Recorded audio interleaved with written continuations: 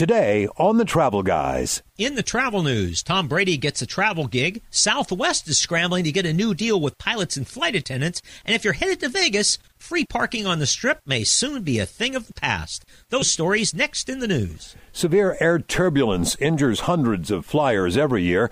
In our Smarter Traveler segment at 3:20, we give you a few easy reminders on how to stay out of harm's way. Burning Man was quite the spectacle this year in the Nevada desert. At 3:35, we're joined by Jim Jacoby, who gives us a first-person recap. Broadway Sacramento 2023-24 season begins next week, and Scott Clear joins us at 3:50 to run down the schedule of shows. Thanks for joining us on our new day and time. Here to make you a smarter traveler, we are the Travel Guys. On the road again. I've been everywhere, man. Seattle. Get your kicks on Route 66. I was all under a woven star. That's entertainment. Let's go on with the show. Welcome everyone to another edition of the Travel and Entertainment Guys. As always, brought to you by Sports Leisure Vacations. Thanks for coming along. Here we are on week 2 of our new time, Saturdays at 11. Thanks for joining us. If you're joining us for the first time, stick around. We're here to make you a smarter traveler. And for you regular listeners, well, thanks for being one. Good to see you, Mark. Hope everything has been well this week. What's new with you? Thank you, sir.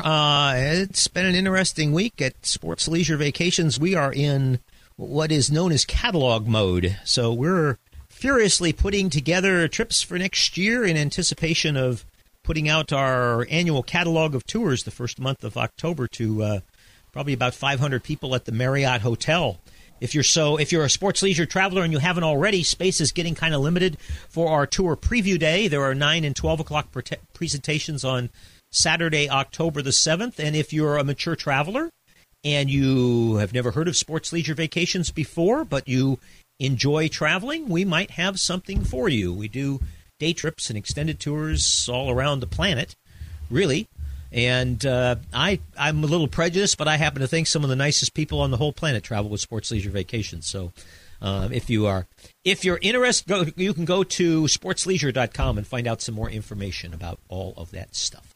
All right. Good news. Clearly, people are traveling again, and when Sports Leisure Vacations, and I know your staff has been extremely busy. So if you're interested in some of Mark's trips, you want to make sure to, the early bird gets the worm kind of deal. All right, at the top of every Travel Guys radio program, we start off by bringing you up to date on the travel news. And with it, here's Mark.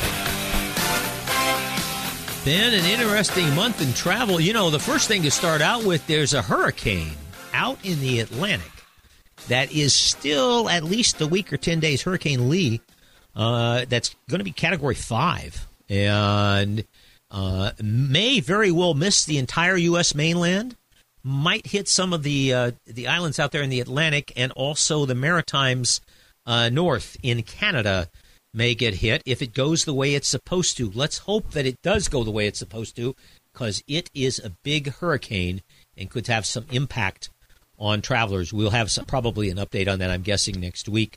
New data shows that domestic and international airline traffic grew in July and August. July traffic rose 21% versus 2022, and interestingly enough, was 8.3% ahead of July 2019. So I think you can say that from a travel standpoint, the economy has certainly returned to what it was pre-COVID. Headline says from our friends at Travel Pulse, new U.S. bullet train development hits a snag. They're working on a train on the other side of the country, from Boston to New York to Washington. But there is a problem. Of course, we're working on one here in California and have been for a while. I don't want to talk too much about it because it's too depressing. I'd say the least. I think the first segment's going to be like between Merced and Madera or something like that. But Anyway, the idea is that eventually we're going to have a train from San Francisco to Los Angeles. I'm not sure how that helps those of us in Sacramento too much, but Amtrak is ready to roll out its highly anticipated bullet train in the Northeast Corridor from Boston to New York to Washington. There's only one problem. The tracks themselves literally cannot handle the speed of the bullet train. Duh. There are quite a few sections on the 450-mile track, my friend, between Boston and Washington that are not able to handle. Amtrak pitched the bullet train as a quicker, cheaper, and more environmentally friendly alternative to driving or flying. And when you consider that, you can go to a train station and 15 minutes before the train starts and hop on the train. You don't have to do an hour and a half or 2 hours like you do at the airport. And getting off the train is a little simpler. So there are some time considerations there. But some sections of the track on the East Coast are too old to handle the bullet train, and therefore the train is going to have to run slower than usual. That is about the same speed as a regular train. Who was in charge of that? Right. Well, why aren't they? I'm guessing that they're planning on, improving that stretch of the tracks sooner or later, so they'll be able to go 100 plus. I don't know how fast this bullet train's supposed to go, and then they're going to have to slow down for the crappy areas. Is that the idea? This is interesting. A former director of the Federal Railroad Administration and a member of the group that's trying to bring high-speed rail to California says, Lewis Thompson says, quote, "Until we are serious about high-speed rail in the same way that we were serious about the interstate highways, we're highly unlikely to see a national high-speed rail system." Well, there you go. So good point. Mm-hmm. Good point. It wasn't those interstate highways. Remember, that was President Eisenhower's idea. That didn't all happen by accident. So his point is well taken, that until we get a little more serious about it, why we're probably not likely to see anything that's going to help us too much. Southwest Airlines and also American Airlines. We've been following this story all summer and talking about how airline strikes are really few and far between. They don't happen very often. But 2 of the nation's top 5 airlines have labor problems. Southwest has yet to reach an agreement with its pilots, and American has to deal with its flight attendants. And so Southwest actually has to deal with its flight attendants and its pilots. So they've got a little bit of a kind of a double whammy there. Folks want more money. Things cost more. More money for people like pilots and flight attendants, though, is going to mean that airline tickets are going to cost more, which has already been an issue. Southwest has been working with the National Mediation Board, and so we'll see what happens. But we know from what we have already learned is that United pilots, Delta pilots, pilots are signing deals that give them more money. So don't expect Southwest and American to be left behind. Nobody's talking strike yet, but we'll see what happens. More Las Vegas Strip hotels are adding paid parking. The Venetian and the Palazzo Resorts, which are sister hotels on the Strip, have started paid parking programs. For many, many years, it's been traditional. And, Tom, I know you go to Las Vegas once in a while. Yep. Parking has always been free there on the Strip. You pulled into the parking lot and parked your car, went in and spent your money. Yeah. Well, here again, I don't stay in Vegas for very long, and I boat, no rental car here. I do the Uber thing. It's Yep. Solves a lot of problems. One of them being I don't care whether they're charging for parking or not. Yep. My biggest concern is it does seem that when you take rideshare, regardless, sometimes the walk from where you are to where you pick up your Uber can be a ways because they don't accommodate like they do with taxis, who can pick up right in front of the hotel. But so you do have. You got to schlep it once in a while to another location. Well, the Wynn Resort is supposed to be next. They're saying it's not really a revenue-generating move, although, obviously, if you charge people for parking, you're going to take in some money. But it's more of a move to discourage free parking for people who just park their cars and walk the Strip. This article comes from Travel Pulse from Rich Tomaselli, and Rich did a good job of explaining the fact that what's happening now is people are going out and just parking their cars and then roaming up and down the Strip. So that's not – the hotels are not as interested in that as they were if you were going in the building and spending your money. So let's see what happens. Another way to squeeze people who head to Las Vegas. You probably heard about this story, Tom. It's been floating around, so to speak, for about a week. The Delta flight from Atlanta to Barcelona, which had to turn around and go back home because one of the flyers on the flight had a bit of a problem. And the problem went pretty much all over the airplane. And there are pictures. A passenger had a bowel problem. And the rest you can figure out on your own, yes. Yeah, that's exactly it. It was considered by the airline to be a biohazard. So they went back, and all I can say is that I am glad that I was not on that plane. Speaking of guys on planes, Tom Brady has signed a deal as a long-term strategic advisor for Delta Airlines. Huh? Maybe that's because he throws the ball a long ways, you know? That makes no sense at all. No, it really doesn't, but my guess is he's going to be a spokesperson for Delta. And in the Delta, he will support Delta's work to positively impact regions where employees live and work, inspiring the next generation of leaders. In other words, this is a press release, and they didn't really say exactly. It looks like maybe more, instead of a spokesperson, he may be more of a conduit between Delta and its employees. A motivational speaker. There you go. There you go. So congratulations to Tom Brady. Doesn't look like he was going to be out. He's going to be out of work as long as we perhaps thought that he might. Anyways, that's Tom Brady's got another job, and that's your travel news for today. Mark, we've talked a lot in the past about flying and wearing your seatbelt and air turbulence and so forth. Let's dig a little deeper into this and see if we can help keep people safe when they fly. Well, this happens on a regular basis, and I know that I fly a lot, and it's not completely uncommon for me to, the flight attendant will say, all right, buckle up now. It's getting rough, and we need everybody to buckle up, and I'll reach down and realize, oh, my goodness, I don't have my seatbelt on.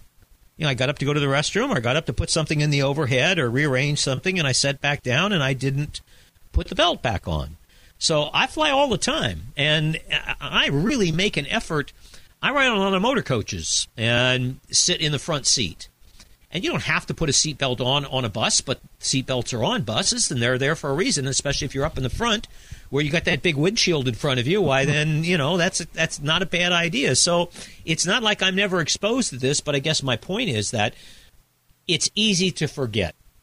And it's also easy, the things that the flight attendants say all the time and tell you to do or not to do, and it's easy to block all of that out too, but it's really not very wise because there are upwards of an average of about 6 people a year from our country who end up in a hospital because they didn't have their seatbelt on an airplane, and the plane hit a serious bump, and they went flying, or something that they had or something that somebody else had went flying and hit them. So it's, yes, the odds of it happening are not that great, but it does happen. And so I thought that it would be good to have our friends at Travelers United weigh in on this and maybe give folks just a few reminders of what you should be doing on an airplane. Obviously, fasten your seatbelt. It's the single most important action that you can take when you get on an airplane. It's probably one of the most important actions you can take when you get into an automobile. So it's like washing your hands when you come out of the bathroom. It's a good thing to do on a regular basis.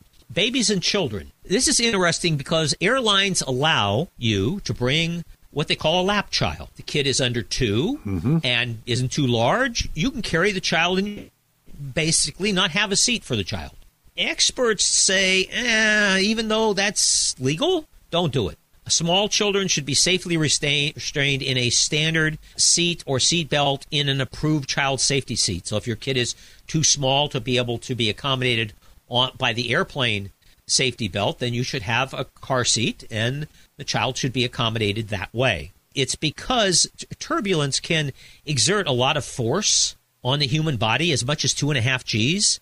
So no parent is capable of holding a child under those circumstances. If you hit severe turbulence, you're a parent and you're concerned about the safety of your child.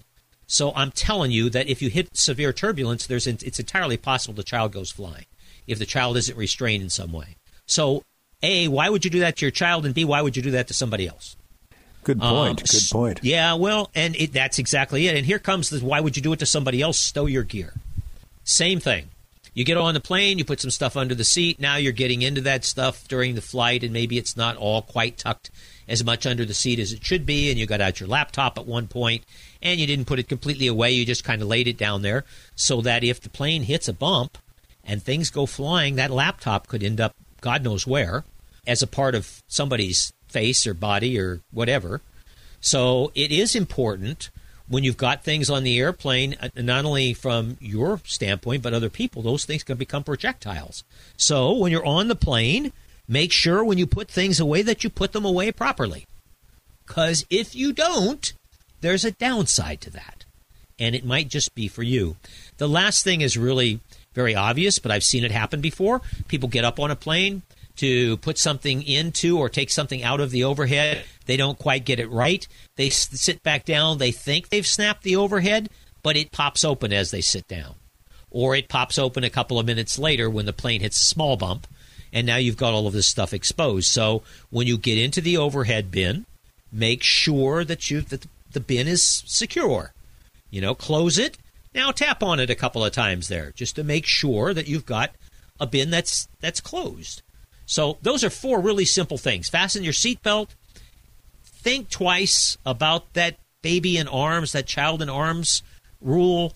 If you can secure your child in a seat on an airplane by the seat and pay for the child to be in their seat, making sure that your gear is stowed that is under your seat that you've gotten out, and making sure that if you've gotten something out of the overhead that you've securely closed it so the overhead doesn't come open and all of those things don't go flying around the airplane. Wow, good point. I have a granddaughter who's just under 2, and she's going to be taking a Disneyland flight. Oh, wow. And this will be her last free flight as a lap child. And right. Now, Mark, you have me thinking about my projectile granddaughter. And I'm not real happy with my choice. I might have to make arrangements to buy one more seat so that she can have a seat belt. Like I say, I know that come September 20th and beyond, she'll be buying her own seat. We'll be buying one for her. Right. I put her to work, so she'll be buying her own. But at any rate, we're facing that particular situation. It's a short trip, but it still presents the same dangers. Yeah, it does. And for people who in other situations, really, some folks who will get even a little over gregarious about protecting their children, and then they get on an airplane and carry the child on the plane. Now, there are ways to secure the child so that it's not just you're not just holding the child, but rather the child is in a pouch or a container in case the airplane does hit a bump. Doesn't necessarily mean that Joey goes flying across the airplane, but it is interesting. And it also, to me, it's not only from the child standpoint, but that child is going to have to land somewhere. So there you go. Hey, a couple of other things that we have talked about here. A couple weeks ago, we talked about if a penalty was collected for an airline for leaving people on the tarmac or whatever rule they had broken, why don't we give that money back to the people? Travelers United asked folks that question, and the answer, who or what should the penalties collected from airlines go to? Given to the passengers affected by the airline misdemeanors, 78%. Yes. That's almost 8 out of 10. That's pretty solid. Put into a pool to be awarded to passengers as needed. So that's not giving it to necessarily to the people who are impacted, but to people who are impacted by other airline violations, safety violations. That's 13%. So between the two, that's 91. And then finally given to the government to improve air traffic control and air safety, 9%. So 9 out of 10 people felt that, maybe that money could come back. And, we've got to ask our buddy Chris Elliott about this next week, because in many cases you see these fines that airlines have to pay, and in many cases they get half the fine back. And I want to ask Chris about that, how that works. Some of these fines are not that big, and the airline gets half of it back or gets half of it back to give back to future customers that are impacted. To me, if it's the same deal as the airline doesn't bring your bag and you paid them $30 or $35 to bring your suitcase on the plane with you, and the plane, you get there and the bag's not there. And they say, well, it'll be on the next flight. We'll deliver it to you tomorrow. Well, I call BS on that. I mean, if the bag isn't there, I paid you to bring the bag to me. I'm here. You brought me. You fulfilled part of the contract. We had an additional contract for the suitcase. So where the heck is my bag? And if it isn't here, the least you can do is refund what you charged me to handle the suitcase.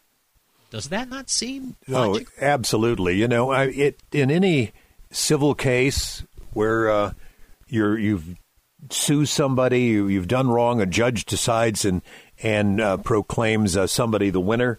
The money that is awarded goes directly to the person who was harmed. And I don't understand why it's not the same thing when it comes to the airlines. There's conflicting comments here, but some people feel that the rules already say that. So next time we get Charlie Ioka on or something like that, why we'll ask him about this. But because to me, it just seems like it's amazing that it would be like going to a restaurant, having them not bring your meal and then bring you the bill and charging you for it. It just, to me, it's completely inconceivable. Anyway, that's enough of that for now. It's been a few years. We've had guests on before to talk about a one-of-a-kind event that happens out in the Nevada desert about this time of the year, and that, of course, is Burning Man. So, Mark, you rounded up someone you know that attended probably one of the most unique Burning Man events of all time, and that was 2023. Yeah, exactly. Well, and to say that one of the most unique Burning Man events, Burning Man is unique in itself. For sure. So we're joined by Jim Jacoby. Jim is a good buddy of mine who has been to... Jim, how many Burning Mans have you been to? This is my 23rd. 23rd. There's been some gaps, though. You don't go every year. Is that right? Well, the 2 years of COVID, it was closed. But, yeah, I've gone every year since 1999. Wow. So this was the most unique, unusual circumstance? That's putting it mildly. No one could envision just how bad the weather can be. I mean, you expect dust storms. You expect it 110 degrees. 1 year it went from 28 degrees to 105 in 36 hours. So you expect the unexpected, but torrential rain is not what most people had in mind when they think about going out to the dry Nevada desert. Now you said that it wasn't just this rain that was a problem, but a previous rain that kind of set the event up for the kill. Yeah, the week before, when the hurricane, which downgraded to a tropical storm, blew through Nevada, it hit Burning Man, the site where it's at, right in the bullseye. And so it saturated the playa. And so when it rained this time, normally it would just be sucked up like a sponge. But because there was no place for the water to go because it was already hypersaturated, the water, didn't go anywhere and made the place just a muddy, unbelievable mess. Wow. Jim, I understand that it was so muddy that some people felt that it was, when they tried to walk, it was almost like being in quicksand. Did you experience that? Yeah, I would say, imagine a cement that's half had been poured and is maybe a third way from drying, and walking through that. It would stick to your feet, and you couldn't walk anywhere. It ruined shoes. I mean, I don't know how many pairs of socks I just trashed because wearing shoes was impossible. It's all an alkaline desert.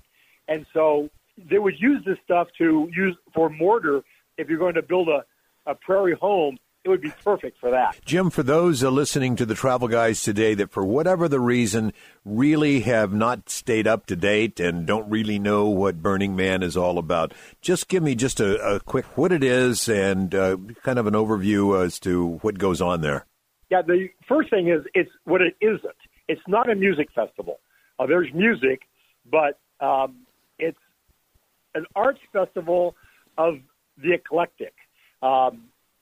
You're not going to find Monets or Rembrandts out there, certainly, but people build structures.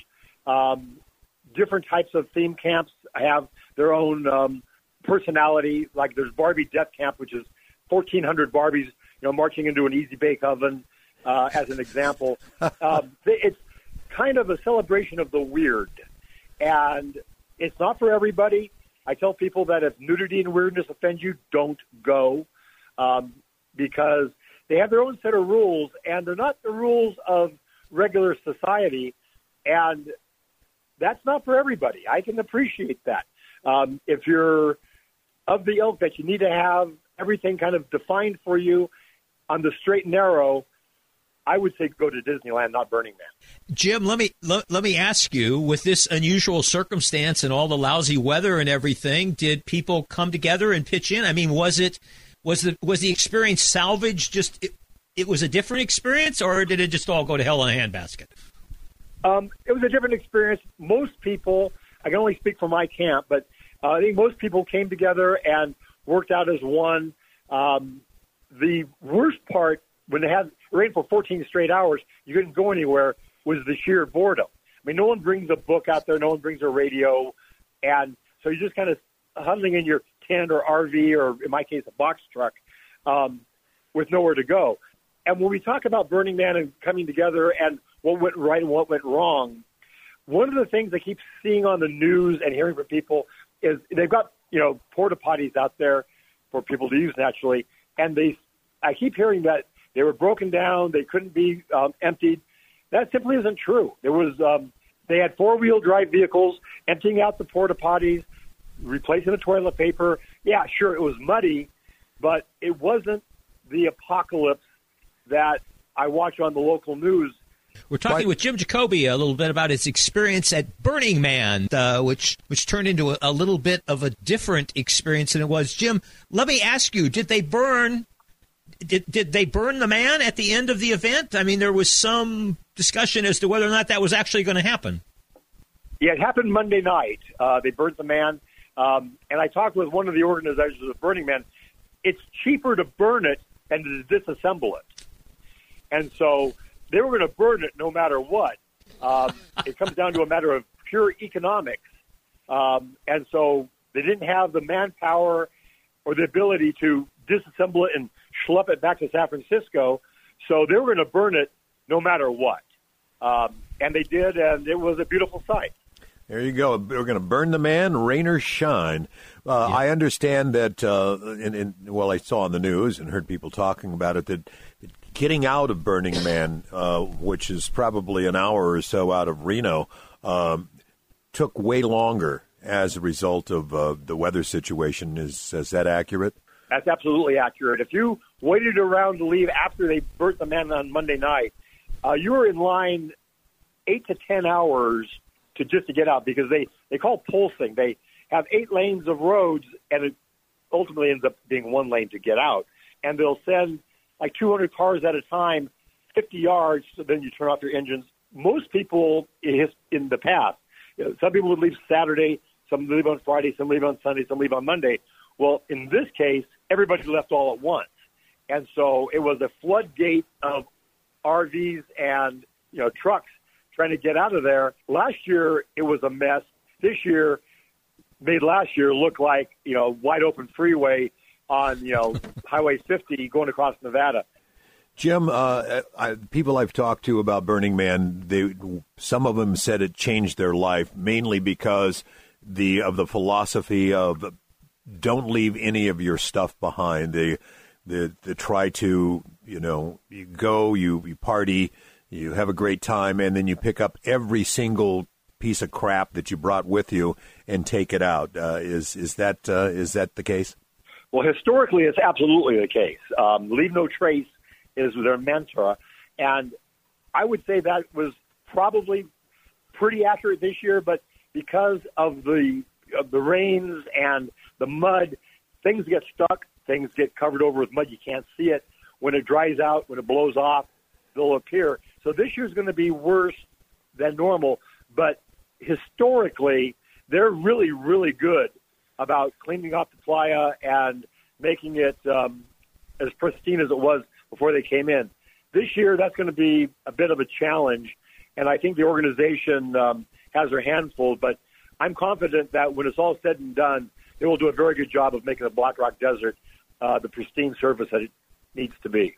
Jim, any last observations, or for anybody who's never been to Burning Man and maybe is thinking that this might be something they might want to go to in the future? Do you have any words of wisdom before we let you go? Yeah, I would say, first thing, it's a very noisy place. And so bring earplugs, some way to drown out the sound, because if you're like me, if you're a light sleeper in the middle of the night, the boom, boom, boom, boom of the noise can be very annoying. And I would try to go in comfort. Tents, if you're going to go in a tent, have something over the tent so when the sun rises in the morning and it's 100 degrees by 10 a.m., you don't bake like a potato. But it's an interesting experience. Leave your politics behind. If you're a news junkie, forget about it. I didn't know about Trey Lance being traded, heard nothing about any of that, and I would have thought that would have been big news.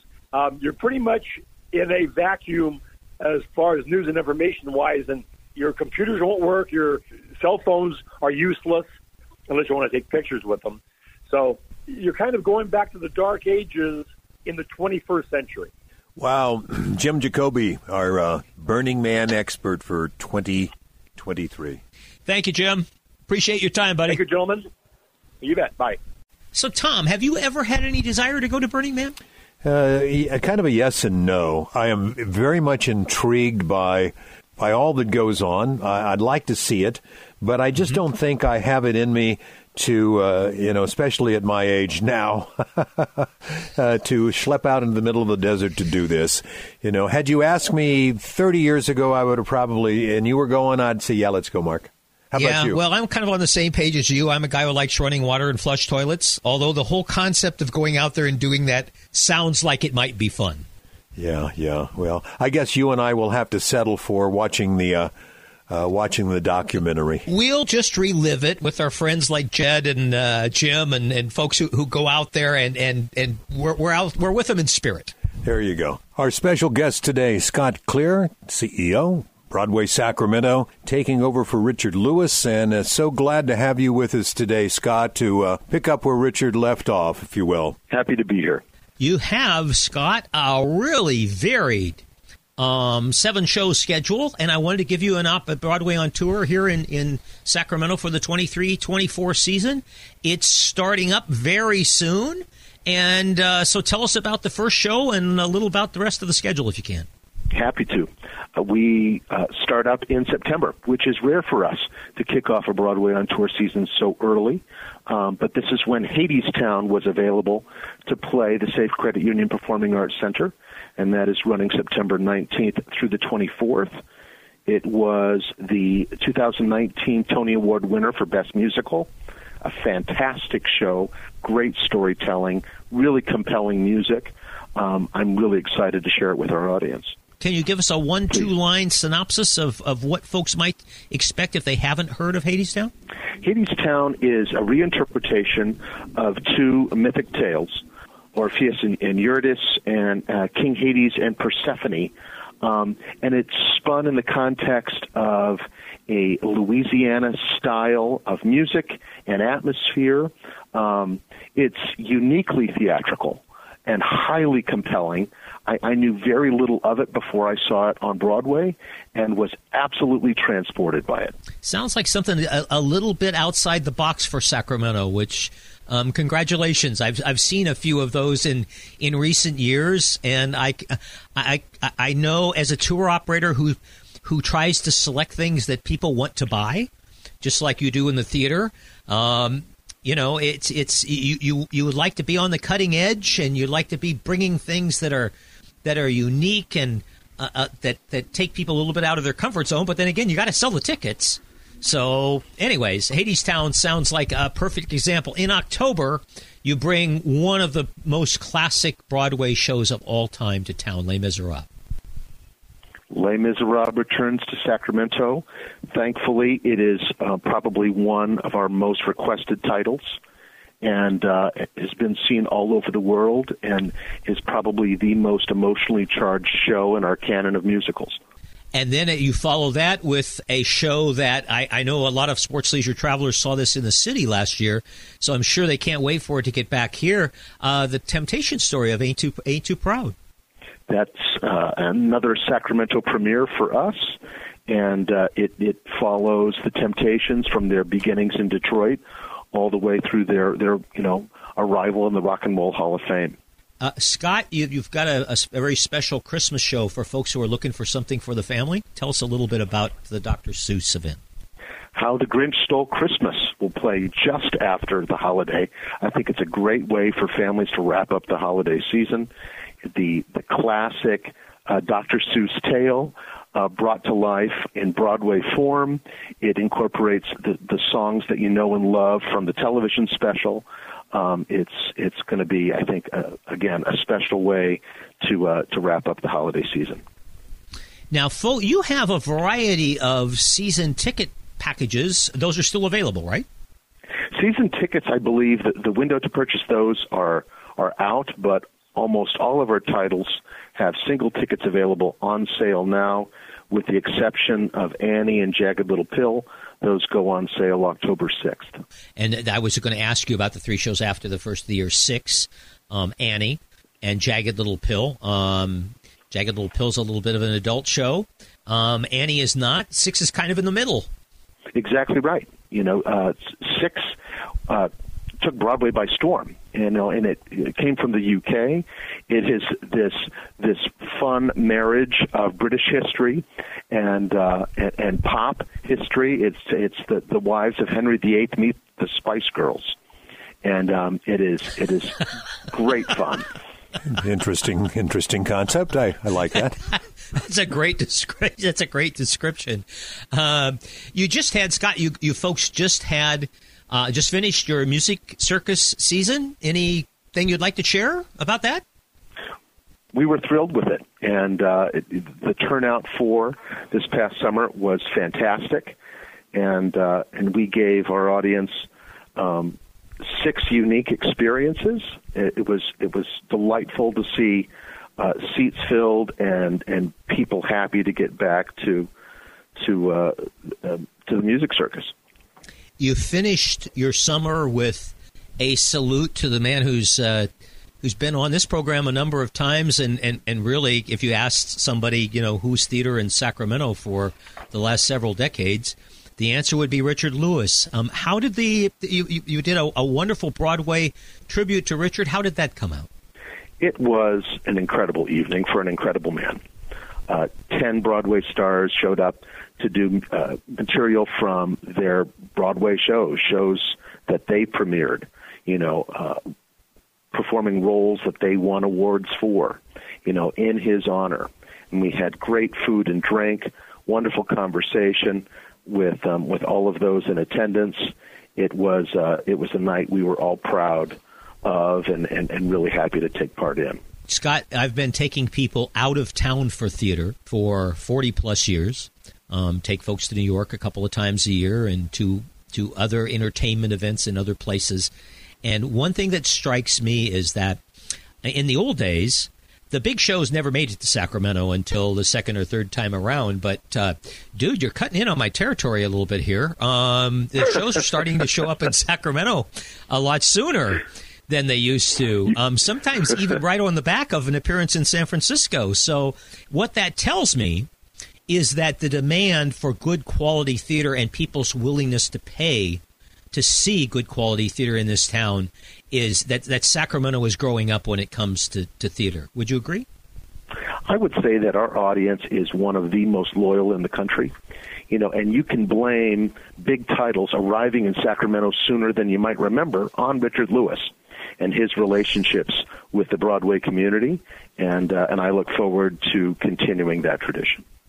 Our special guest today, Scott Clear, CEO, Broadway Sacramento, spending a little bit of time with the Travel Guys. I hope it's going well for you, Scott. It sounds like it is to me. So thank you so much for coming on and being with the Travel and Entertainment Guys. It's really my pleasure. We will put a link to Broadway on Tour. Since we're on a new day and a new time here, and we might have a little bit of a new audience. We might even have somebody listening to this program who's brand new to Sacramento, loves the arts, and all I can tell you is this little used to be a cow town now has grown up, and we got some pretty good entertainment here in town. So you go to TravelGuysRadio.com. You can find the link to Broadway on Tour. As Scott said, tickets are available for all 7 of the shows that they will have between now and the 3rd week of May next year. Scott, thanks for coming along and giving us a little bit of a recap of things. And if something big or exciting comes up, why, give us a shout. We would love to have you back. Look forward to talking to you again soon. I think the biggest takeaway from that, Tom, is that theater is doing well in Sacramento. It did well this summer, and the Scott sounds like doesn't sound like any panic in his voice. So, he mentioned loyalty, and I would agree with that. Well, it's all very good, seeing that they spent a couple of bucks to put the new theater together with anticipation that it would help make a difference. And clearly with the quality of the shows and the quality of the venue, I think they're set to go. So there you go. People talk about Music Circus in the theater business all over the country. Whether they've people who have never played here before or something, you get into a conversation. I get into a conversation. This happens once a year. People in New York City, and they're like, "Oh, you're from Sacramento. Well, that's where the Music Circus is from." And they start talking about that, and they'll start talking about Richard, and usually they've got stories that you've never heard before. But what it tells you is that there is Sacramento. We've been accused on more than one occasion over the years of being a cow town. And so it's just fun now to watch Sacramento from a cultural arts standpoint kind of grow up. And we're getting bigger names and bigger shows and getting them sooner. They're staying longer and all that kind of jazz. And for somebody like me who takes people to see those things, why it costs me $1 or $2, but it sure is fun to see your town kind of move into the big leagues, so to speak. Amen to that. All right, my friends, wrapping up another edition of, actually the second edition on a Saturday of the Travel Guys. Thanks for coming along. Don't forget now, links to where you can get Broadway Sacramento tickets and all can be found at TravelGuysRadio.com. And we will see you next week right here. Our good buddy Chris Elliott will be joining us. We'll tackle a number of great travel interviews. If you enjoyed Chris's column in the Sacramento Bee in the old days, make sure you're with us next week because we're going to cover a whole month's worth of topics with Chris. In the meantime, dance like nobody's watching. Stay well, my friends. See you next Saturday, 11 a.m.